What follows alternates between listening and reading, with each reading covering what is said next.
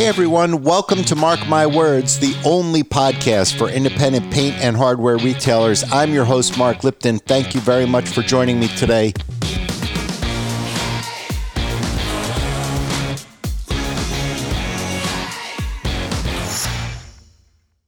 Hey everybody, with me on my podcast today is Tim Bowling. Tim is the owner of Hoover Paint. They're in Murfreesboro, Tennessee. Just outside of Nashville. Tim has 8 stores. He grew up in the business. His father retired a number of years ago and left with 1 store, and Tim has grown the business up to its current situation, and they continue to find success in their market, and they're looking for ways to grow. They have a really diverse business. DIY has become a little bit more important to them recently, but he's about 70% professional painter. He's got 5 sales reps out on the road just selling architectural products and another sales rep selling specialty coatings. So Tim is really strong in his market, and he's doing some really interesting things well.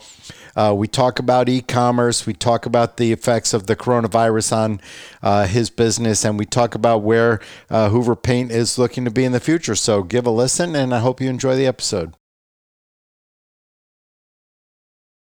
Hey, everyone. I'm here with Tim Bowling. Tim is a retailer in Murfreesboro, Tennessee, Hoover Paint. Tim, thanks very much for joining me today. How are you? Great. Glad to be with you. And so Hoover Paint is 8 stores. You're just outside of the Nashville market. Why don't you tell us a little bit about your history getting into the paint business? In 1956, a Mr. J.T. Hoover opened up Hoover Paint Store here in Murfreesboro, Tennessee. My dad at the time was a paint salesman for Porter Paint Company, which was finally acquired by PPG. Yeah, I remember that about 10 years ago maybe, right? Yeah, probably longer than that. But wow. In 1962, my father bought the business from Mr. Hoover and was wanting to get off the road. And so he just decided to leave the name Hoover, and consequently, we're still Hoover Paint Store today.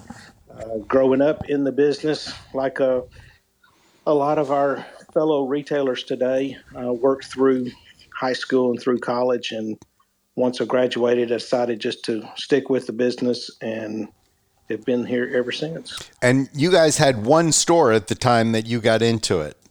We did, yes, sir. And so something about you made you want more. How did you, how long did it take you to get up to 8 from when you first got in at 1? Well, probably in the late 70s, maybe early 80s, we opened up a location in a town about 13 miles from here called Smyrna, Tennessee. And then in the mid-90s or so, we had the opportunity, had a young man working here that was ready to either move on somewhere else or looking for an opportunity. We had a market open in Brentwood, which is a suburb of Nashville. And so we opened up a store there and put him over there as manager. And he's still with me today as the manager of that store, been a super employee. And so we were kind of that way for up until about 2015. We'd been primarily exclusively a Porter Paint, then a PPG dealer. Around 2015, we took on Benjamin Moore in our main location and then the Brentwood location. That same year, we had a fellow Porter dealer wanting to retire, and so I purchased his business, and then he stayed on to work for me part-time for, well, actually up until just the beginning of this COVID issue is when he finally decided to retire. He had had enough. He didn't want to go through another tragedy. He didn't want to go enough, but he's a great guy, great man. We rent the building from him, so it's worked out really well. So then in 2019, we purchased another location that a dealer had opened and had to close it, and we purchased it. And then just the first of this year, we opened up another location as well. And so now at this point, you guys are Benjamin Moore in all those stores? Are you still Porter and PPG? What exactly is your setup there? We have 2 stores now that we opened up as exclusive Benjamin Moore locations. We have two locations that are pretty much exclusively PPG, although one of those we have put the Coronado line in, and the others have both PPG and Benjamin Moore. Mm-hmm. And so tell me a little bit about how those stores are set up. What is the customer that you're gunning for? I suspect, at least on the PPG stores, there's probably a heavy commercial or industrial component of that business.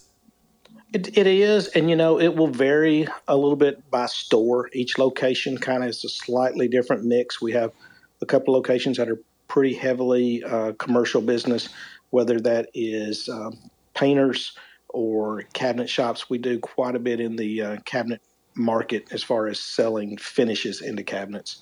Right. And then we've got a couple locations that are a little bit more heavily retail.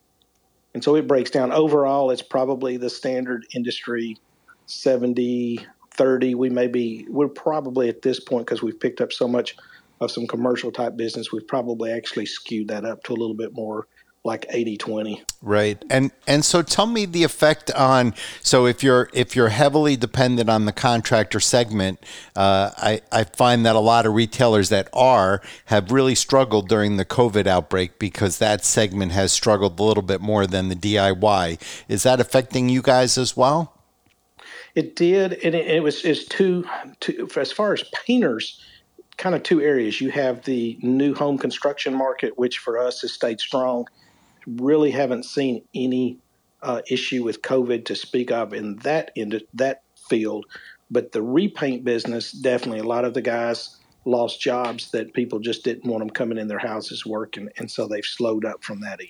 Right. And then, of course, as you said, you pick up some retail business where retail consumers have been maybe doing a little bit more painting than normal this season. Right, because they're stuck in the house, and so they might as well make the place look good. And I suspect the issue with the new construction is that painting contractors are able to socially distance themselves, and they're not in somebody's home. And so a lot of the health concerns are really taken away on new construction. So if that's a big part of your business, I suspect that's why it hasn't been affected all that badly. That sounds good. Yeah. Probably, honestly, more the reality is we've gotten more people that ignore the concerns of COVID. Right. Interesting. And so I was going to ask you about that. How are things in Tennessee as we're recording this? It's what is today? July 20th? 20th. Right. And so how are things in Tennessee right now? Are businesses open? Are you able to walk around, do sort of ordinary business, or are there restrictions? What's the status down there as it relates to the COVID outbreak? It's close to business as normal. It's modified. Of course, the industries like the restaurant industries with the typical restrictions that they're doing on cutting back some. The number of new cases has gone up and is continuing to go up. They're trying to stress the need for everybody to wear a mask. That's a whole hot topic. Yeah. You've got everybody that's varies on that. And as a retailer, I'm curious, Tim, how do you balance the need to, on the one hand, you want to keep your employees and your customers safe, but on the other hand, you don't want to set up barriers to entry. Literally, this would be a barrier to entry, like you can't come in without a mask in an area where there have been obviously a lot of Americans who have expressed some apprehension about wearing a mask. Well, absolutely. Of course, we went through like what most people did, where we were curbside service for a little while. Right. Probably about 4 or 5 weeks, something like that, maybe 6. But now that we're back open and consumers are coming in, I am requiring my employees to put masks on if a consumer comes in with a mask on. Mm-hmm. I'm encouraging my employees to wear them all the time. Yeah. But I am not firing anybody if they don't. And it's basically, we had one employee said they'd have to fire me if they made me put a mask on. Right. And so there's different schools and thoughts on if the local governments can require the mask use or not. And so at this point, we're trying to stress the need to be socially responsible and put a mask on. But you have some people that just refuse to, for whether it's a true medical condition or if it's a political or some other type of statement. Some other statement. And it's such a complicated situation for a retailer to be in, because in reality, all you want is for people to be safe and healthy and get the heck in and out of here fast with a couple of gallons of paint under their arms. You're not looking to make any sort of political statements, not with your business. Correct. Anyway. What you do with your personal life obviously is your business, right? Correct. But Hoover Paint, we're just here to sell you paint. We don't really care about all those other things. That's right. And so with that policy in place, have you been able to keep your employees healthy and working during this whole time? Yes.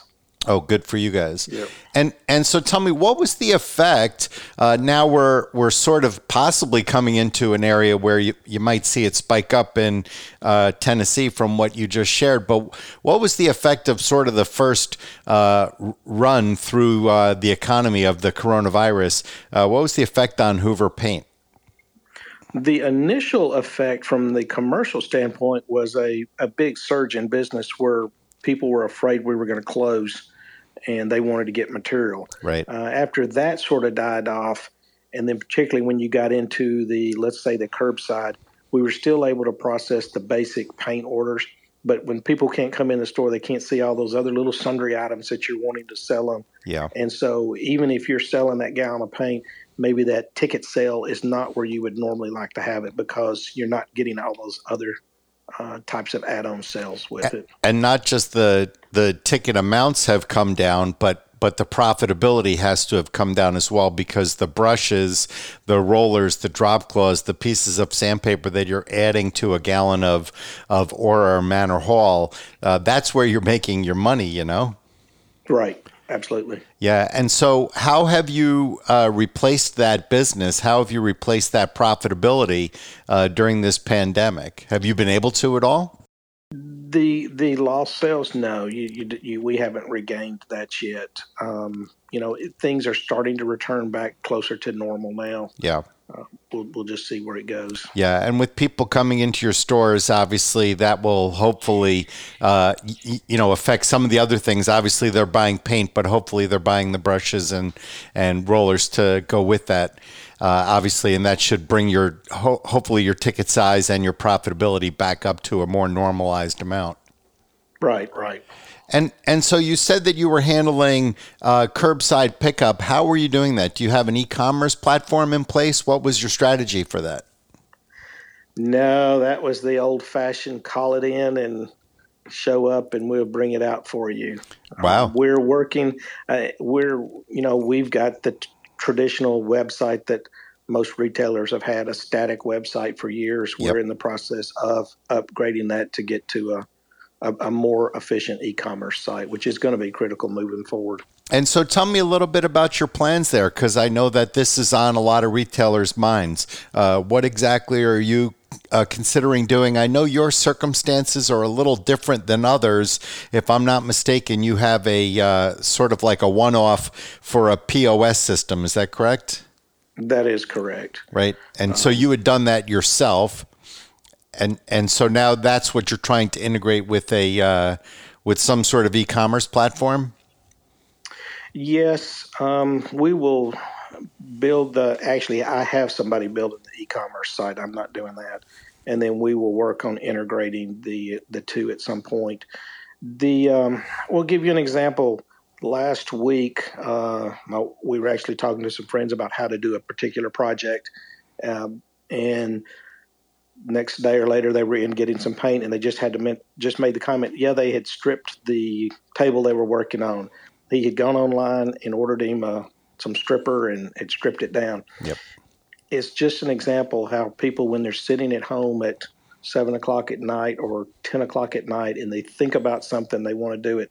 It is so easy to get online, do a couple of little searches, click the buttons, and have the product delivered. And if it's a product that it's not necessarily taking a whole lot of advice service, it is so easy to get it that way.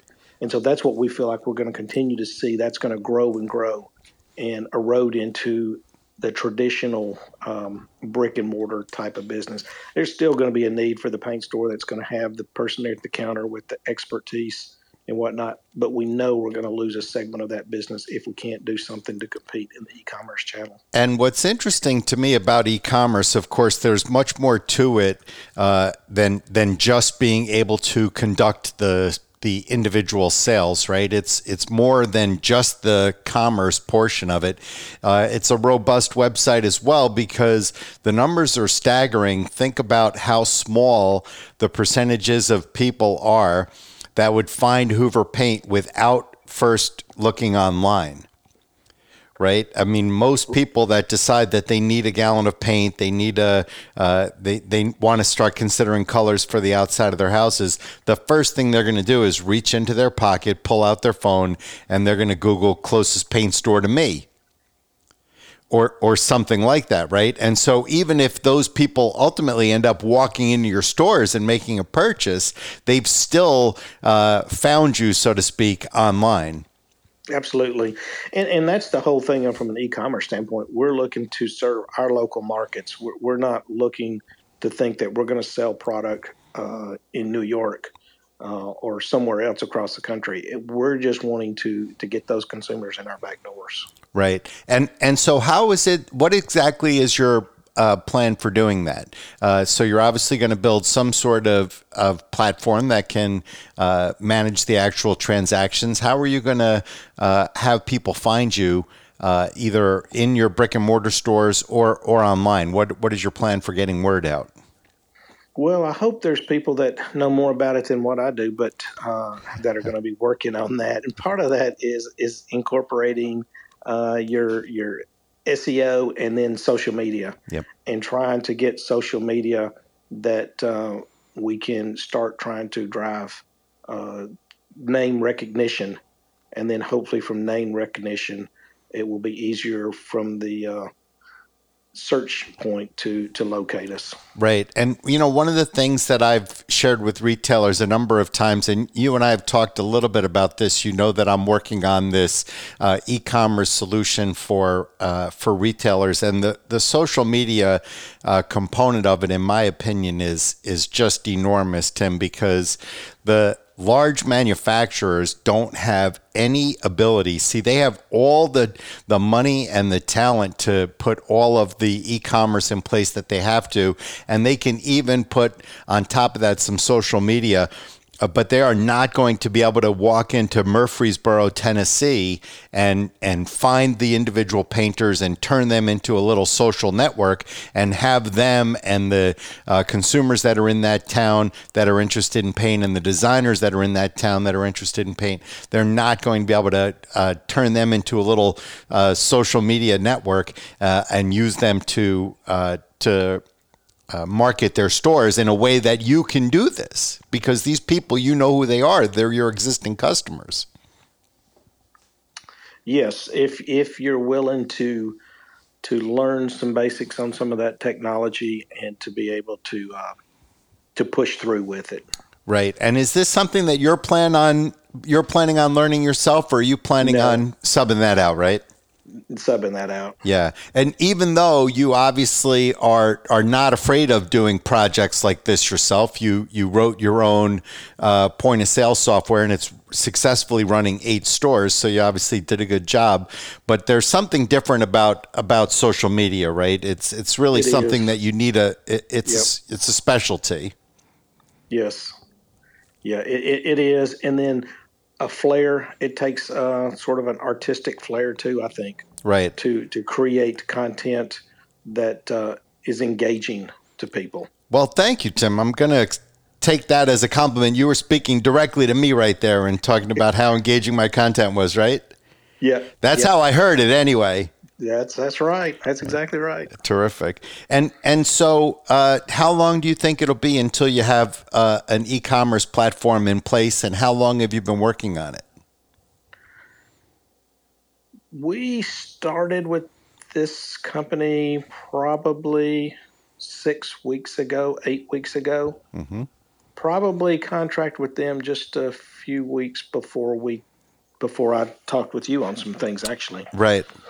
And so they're doing a first round of some branding for us, and we're looking at some different products mix, and we're kind of working on that now on our end from a product mix standpoint on what we want to put on there. We're shooting, my guess is September to October. I Right. hope to have something. Right. And what do you feel, Tim, is the most important stuff that you want to get up there? What's your plan with what comes first? Well, it's probably like everybody else. We're going to get the basic paint products out there, and then trying to pull some of the better sundry products that people need to go along with that. Right.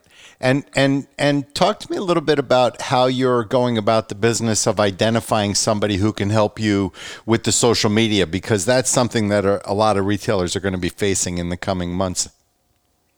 Well, we're kind of in the process of re-stepping on that. I had a young lady working for me that was doing a really, really good job with that, and she started a young family, and so we're happy for her. She's at home right now and is currently not working, and Right. don't know that she will be back, and so we may be turning that over.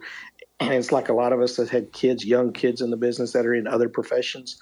You might lean on them a little bit before I actually go off and hire a separate marketing firm just for that. Right, because this is something, listen, you could spend all the money you want to put up a terrific e-commerce site, but if you're not doing some sort of digital marketing to drive people to these sites, they're not going to work.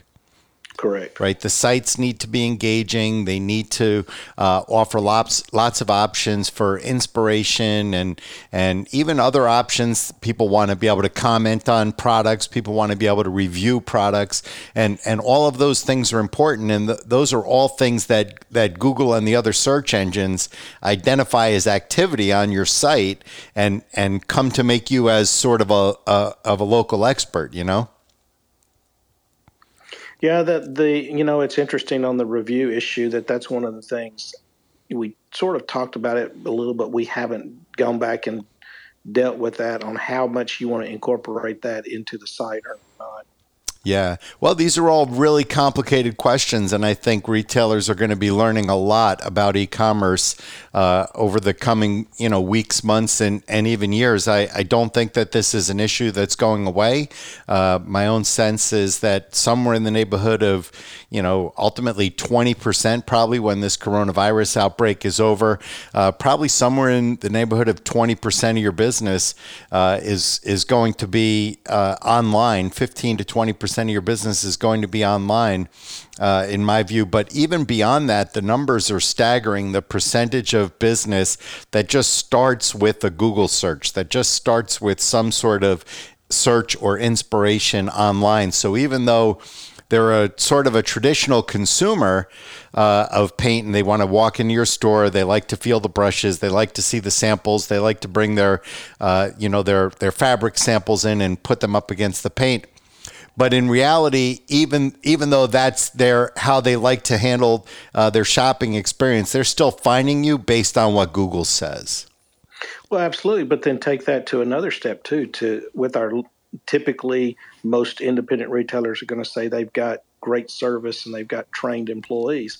Nowadays, the consumer can sit there with their phone, do a little bit of research, and they can have more product knowledge at their hand than what the clerk is behind the counter. Right. And one of the things that concerns me for independents moving forward is that, all of us have always claimed that our survival in the marketplace is partially attributed to how well we service our customers. But the truth is that now, service, when you consider how high the percentages of people that start their purchase process just by shopping, just by looking online, and that number is probably in excess of 85% at this point, right? And when you think about that, that person is defining service as whatever Google says service is, or whatever Bing or whatever Siri or whoever they're using says service is, right? Because they're never going to get a chance to understand whether or not you do provide special or unusual services unless Google has said you do. Because if you don't have a good number, if you don't get the attention of the search engines, you're not going to be able to get people to walk in your stores. right? There's no Yep. more yellow pages that people are looking in, right? They're looking online. If you want them to come in, you have to have some sort of presence online, or they're not going to come in. Absolutely. Agree with that 100%. Yeah. So tell me a little bit. You had mentioned earlier that you have some specialty coatings business. You do some lacquer business and industrial products as well. Yes. Lacquer industry, cabinet shops, millwork companies, some specialty furniture fixture type companies like that. We Right. service in this area. And how do you go about finding them? Dedicated sales rep. Just for the Just lacquers and for, the industrials? yep, just for product finishes. And then, with your store, with our stores that have carried some of these type products for years and years, you kind of learn the shops. Some of them will eventually come to you, even if they're buying somewhere else. They'll come in for a special match, and Right. so we try to be able to convert and take that information that we get at the counter and pass that along to our rep to follow up, to turn that into an ongoing customer and not just doing a one-off match for them. And so do you have reps then that cover the architectural side as well, or do you just have just the reps that handle the specialty products? No, we've got 5 other reps. So you have 6 reps total Yep. for 8 stores. And so how many of them are handling architectural products versus the specialty coatings?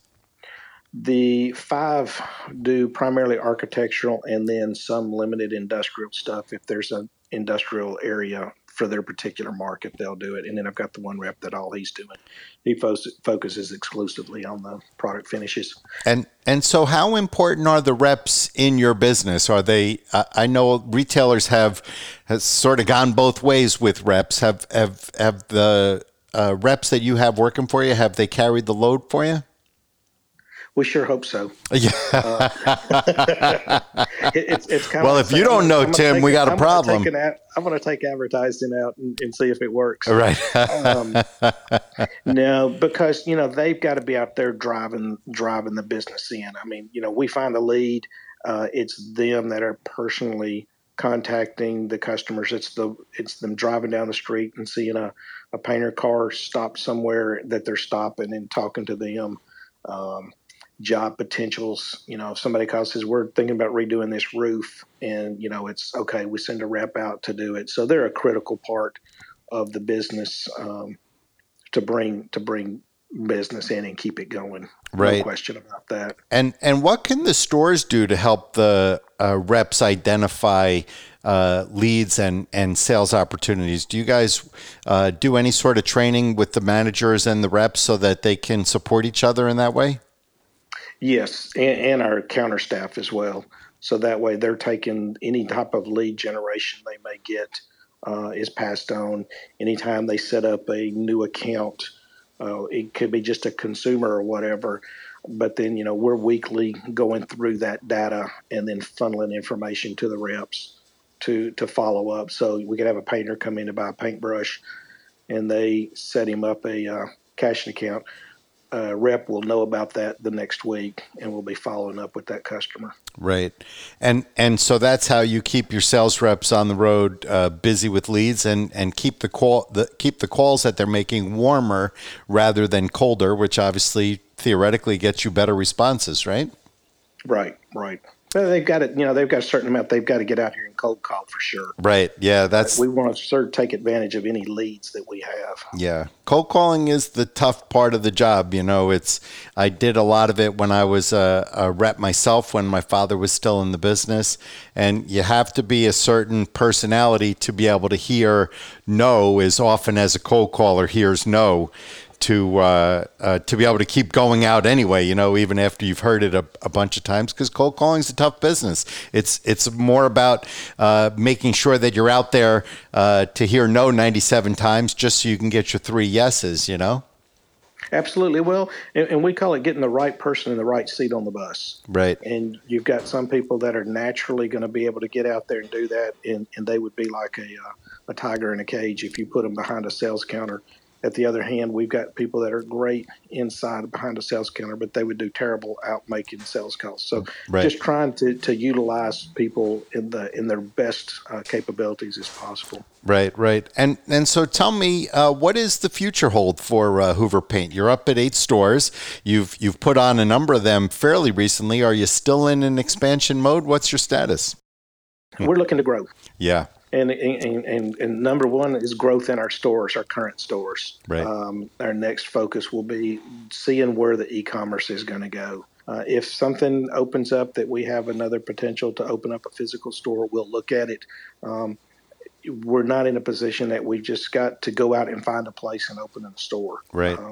So we kind of look at our staffing at times and see, do we have somebody that's ready to become a manager in that market, because that is so critical when you open up a new location. The easiest thing is to go out, find some real estate, sign a deal, and put some product in it, and that's easy. That's easy, right? So the hard part is getting the right person to manage it and then getting out to build the business in the market. Well, we're getting down to the end of our time. Tim Bowling from Hoover Paint in Murfreesboro, Tennessee. I have to admit, I'm having a little trouble saying that. Thank you for your time today. Is there anything that we missed that you wanted to get in there, Tim? No, I think that's pretty good. There is one other thing I want to say. Yeah. I think as independents, we all are interdependent on each other as far as an industry goes, because when people get used to buying from a national outlet, it's easy when they go somewhere else to go to that national outlet. If they get burned at a local paint store, it's easy when they go somewhere else to lump us all in together. So it's kind of like tide rises all ships. Yep.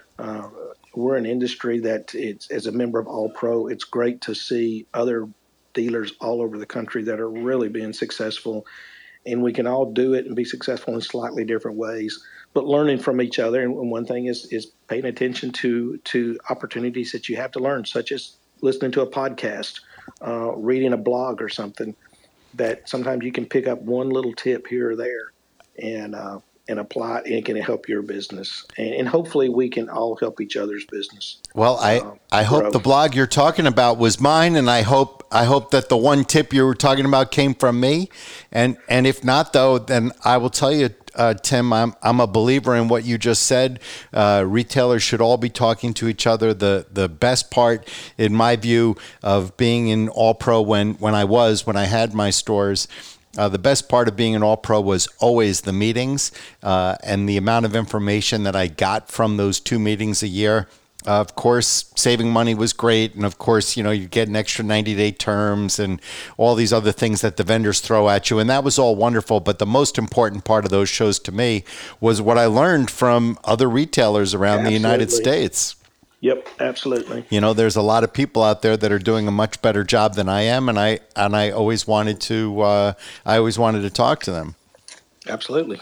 Well, Tim Bowling, Hoover Paint of Murfreesboro, Tennessee, thank you so much for taking some time with me today and for sharing your story with my listeners. I really appreciate it. You're welcome. Good talking to you, Mark. Take care. All right, Tim. Be well. So that's our episode for today. Thank you all for listening. This has been the Mark My Words podcast. I'm your host, Mark Lipton, and you can hear this podcast. You can like, subscribe, review this podcast at the Apple Podcast Store, SoundCloud, Blueberry, or on Stitcher.